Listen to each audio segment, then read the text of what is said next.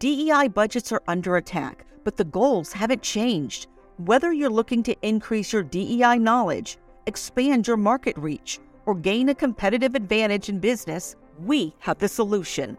TDM Library is your single source for expert-curated DEI resources, strategies, and solutions, all designed to help you transform your workplace culture and be a more effective contributor. For $9.99 per month, you get access to our searchable subscription-based digital library. There, you'll find articles, practical how-to guidebooks, podcasts, award-winning microvideos, and more than 700 Q&As, designed to help DEI practitioners, thought leaders, and executives create a more inclusive workplace. Whether you prefer to listen, watch, or read, we have the resources for you.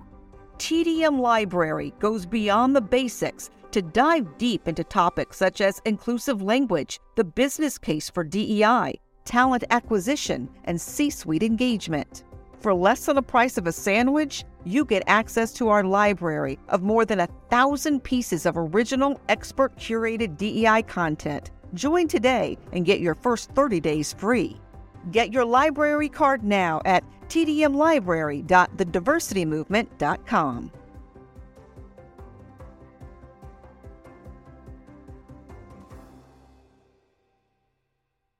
You can't stop me, nothing's gonna stand in my way.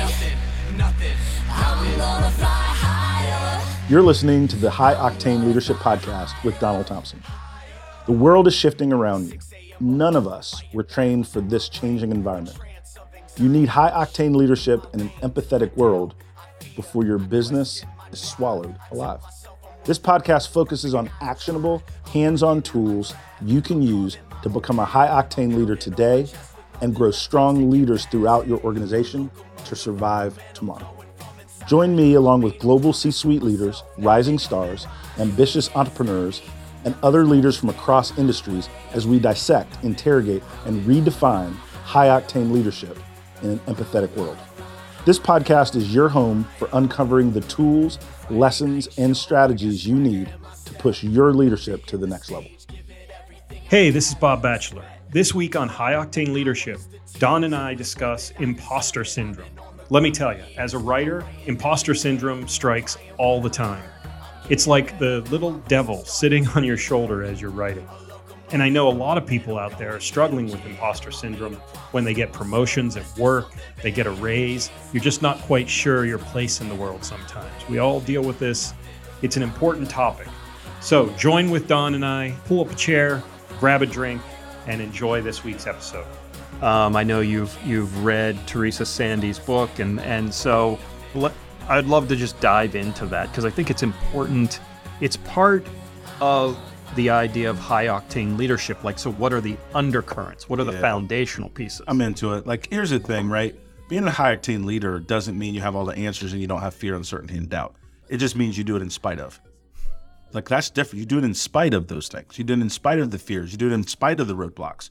So being a high-octane leader doesn't mean that things weren't a little bit tougher as a black man in technology, but I had to win anyway. I thought about what I needed to do for my family. I had to thought about the example I wanted to set for people that came behind me, what my kids would see, the legacy, and I had to go and I had to figure out how to win. But there are points in time when you're going into a new level where you're absolutely unsure and you don't know whether you make it or not. I'll be super transparent here, right? Like, we're launching this book, Underestimated, right? And I'm talking to, and we've got this PR firm that's working with us. We've got this cool publisher, Morgan James, that is like world renowned that you hooked us up with. And I'm like, I got the publishing contract and I'm like, is this for real? Are they going to do like, are they going to do research and figure out like, what did Bob tell them? You know, right? And you're doing speaking engagements, you're on podcasts, and how many people listen to this podcast? I was on a podcast that is like 1 million downloads, 1 million plus downloads. I'm like, okay. Say what? Yeah. And so you can think that you're not worthy. You can think about all the flaws. When you look in the mirror, most people, not everybody, but most people, when you look at the mirror, you think about, man, I'm a little bit too heavy. Man, I've got a pimple on the right side of my forehead. Man, I'm bald, which is my case. You want to hear my case? I'll be totally transparent. I'm like, Brad Pitt, that motherfucker. How he's only a couple years older than me. How do you look like that?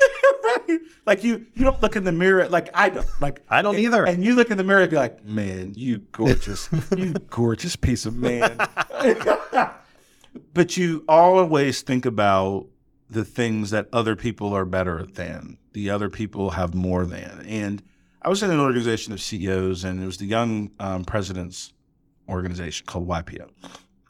And I was a member for several years, and I really enjoyed my time in there. It just, I needed to transition out just because my schedule, and I wasn't really taking advantage of it, but it met tremendous people. The trips were great. The education was great. But here's one of the best pieces of advice that I received as a part of this organization. It said, YPO is a group of some of the most successful CEOs in the world. Don't try to compare yourself to other people, or it'll be a miserable experience. There's people that just met the guidelines in terms of the size of the company. There's people that are in G5 jets. There are people that are like you. This was the advice. Like, do not try to keep up with your fellow YPO members. Use this as a learning opportunity, a growth opportunity for you and your family, and get the most out of it for you and your family. And I remember that advice from that organization, and I thought about that as I was just thinking about my journey and growing as a leader in different things, that you really have to look at other people for inspiration. That's good. But you don't want to be comparing your folks to people so much so that you're only looking at your own inadequacies. And so imposter syndrome, whatever name you want to call it, right? But when I talked to Teresa, and she's on my podcast, I'm so thankful that she did that. The book is phenomenal, and it's an easy read, right? It's because the points that she's making are clear, concise, impactful, powerful. But you've got to give your room to grow into your dream state. You've got to give yourself room to grow into who you're going to become. And none of us are finished products. Now I'm paraphrasing. None of us are finished products. And so I had to be real with myself and say, all right, these are some things I've done well. Here's some things that I'm struggling with. And one of the things that helps me with my bouts with imposter syndrome is when I'm talking with folks, I always talk about things that I messed up and I'm learning. Yep. As well as things that I think I've done pretty well. I do both. So therefore, I'm reinforcing both. I'm saying, I'm still learning and growing. Here's something I learned and grow. Here's something I do pretty well that you should emulate. Don't do this. It was ridiculous. This is the part where you should not emulate me. And here's some things that I think I'm doing pretty well. And by having that balance in how I talk about the things I've achieved and the struggles that I've gone through, reinforces that I'm okay for the things that I messed up, and I'm not better than somebody else for the things that I do good. And I reinforce that message all the time, because the world is really tough out there because it sets these unattainable ideas. There's this actor in Hollywood, he's millennial, Zac Efron or whatever. Yeah, yeah. Mm-hmm. He's like the young version of Brad Pitt in Hollywood, right? Yeah. Good-looking white guy, super cut, right? A little bit funny, smart enough, but not a bookworm. Like the stereotypical, like, superstar white guy, right? Yeah. But he was like, hey, man, these abs I got are total bullshit. Unless you get surgery, you're on some kind of restricted diet. It is not real. Please don't try that at home. Yeah. Right? Because what we forget is that media and movies and magazines are the perfect representation. They're not everyday reality. Yeah. And that is an engine that is disappointing. I have daughters, and to look at the model, the prototypical thing that we think women, or young women in particular, are supposed to be, how social media has impacted the minds of young people in general, but young ladies in particular. Yep. I'm not into that. And so that imposter syndrome is something that we all have to work on. It's something we all deal with at certain levels. It's okay to deal with it. As you're hearing the sound of my voice in this podcast, we all have to work through it. And that's really what mentors and true friends, because your mentors and true friends are going to let you know where you're lacking, but they're also going to cheer for you where you're amazing. Mm-hmm. They're going to give you both of those points of feedback. And that's where some of the folks in my life have really helped me. They've not allowed me to get too high and mighty when I've done some things that are pretty good, but they've also not allowed me to beat myself up too much when I've struggled and where I need to kind of work and grow. Let's take a quick break. As a Black professional, I faced many challenges inherent to contemporary America. I had to fight to secure my place and fulfill my dreams. Underestimated, a CEO's unlikely path to success is my story. Whether you are a young person of color, a rising leader in your organization, or someone who may feel a little bit lost, there is a path forward that is built on grit, determination, perseverance, and drive. I've dedicated my career to developing my leadership skills and then coaching others towards success. In Underestimated, you can follow my unique path, uncovering business and life lessons that can help anyone realize their dreams. You can order Underestimated wherever books are sold and find more information at donaldthompson.com. Now, back to the show. It's one of the things that I'm really interested in finding out the reaction to Underestimated when young people start to read it. Because I've read that book so many times. I know you better than you think I know you because I've read that book so many times. And there are points, I remember the first time I read it, I'm like, oh, how the hell is he going to get out of this one? Like, you're in some shit. Yeah, there are some adventures. And so I'm thinking, like, this is going to help people see the real. And that's to me the value of this book. Yeah. Because the number jumped. It used to be 7 Black CEOs in Fortune 500 ever in the list. Now it's 12, but somebody just retired. It's down to like 11 or something. That's shitty. In the history of the Fortune 500, 10, 11, 12 Blacks, like, what the hell's going on with this world? Yep. And so for young people, young rising leaders, whatever, of all races, however they look, however they identify, they're going to find something in Underestimated that may help them see, like, you can achieve your dreams, you know. And I'm not just blowing smoke up your ass. Yeah, like, I'm serious about this because they're not seeing people who don't look like me writing these books and trying to help them. That's an important piece to this puzzle. Yeah, I think I'm excited about the book. One of the things that's challenging with the book is I'm such an optimistic person that I learn from the valleys, but I don't dwell in them. And so the book created some reliving of the valleys. And, you know, not being able to keep food down because you can't pay your bills and you're thrown up on a work toilet, not because you were drinking out at night, just because of the stress of trying to make it, you know, wasn't my greatest moment. But I wouldn't trade my valleys. It's part of the humility that I have. It's part of why I'm excited about the things we're doing. I'm excited about our new venture with the diversity movement and the growth that we're having and the national recognition. I'm excited about the companies that we've sold and the people I've partnered with and things of that nature. I'm blessed and thankful for all those things. But the valleys is where you develop the character.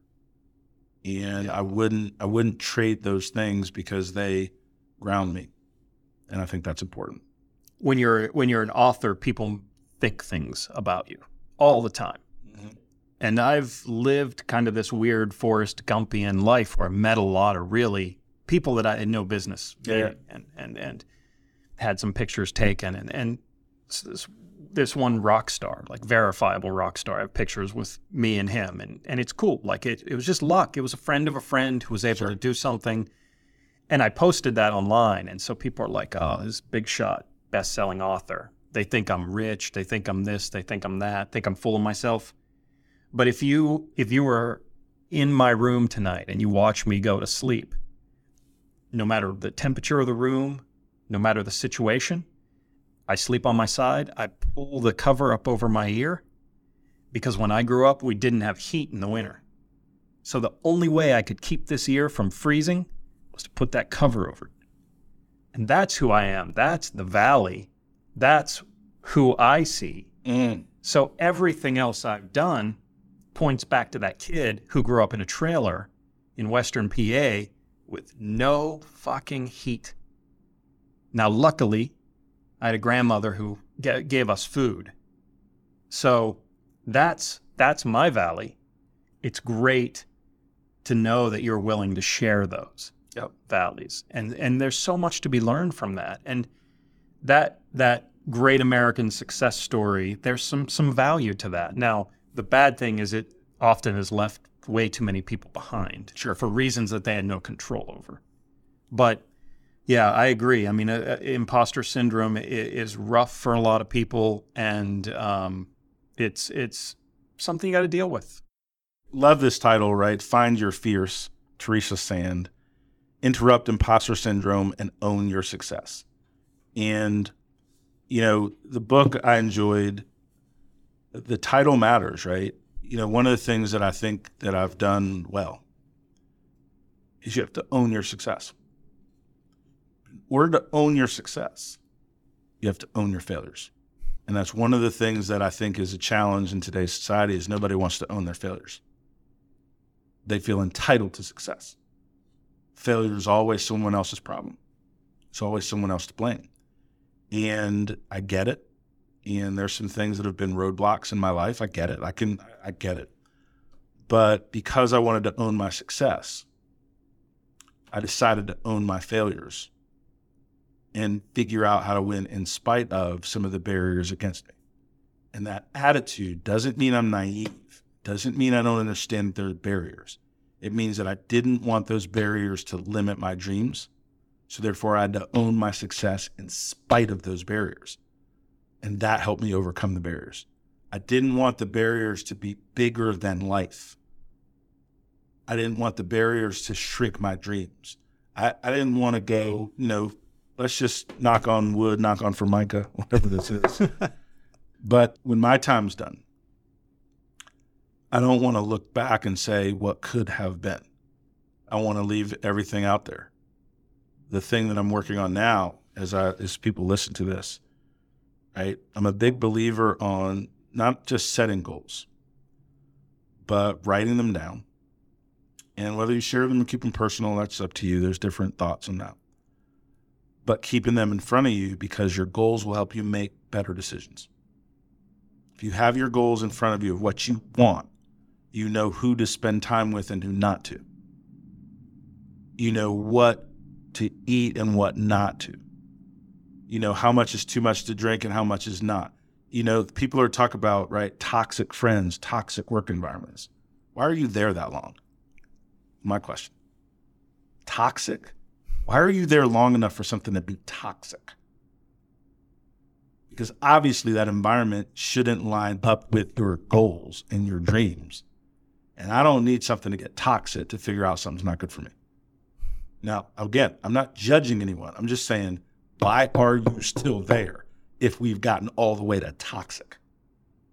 And being willing to evaluate environments, people, opportunities, and be a team player in organizations I'm a part of, but being confident enough to know that I should benefit also, and making sure that there is a clear balance. And so imposter syndrome is not something I've overcome. It's something I've learned how to work through, is the way that I would describe it. And thanks, Teresa, for this great book. Thanks for joining us this week on High Octane Leadership. Remember, if you want to check out Don's book, Underestimated, A CEO's Unlikely Path to Success, you can find that wherever you enjoy buying books. And if you'd like to connect with Don or I, hit us up on LinkedIn and check out donaldthompson.com for more information. We'll be seeing you soon.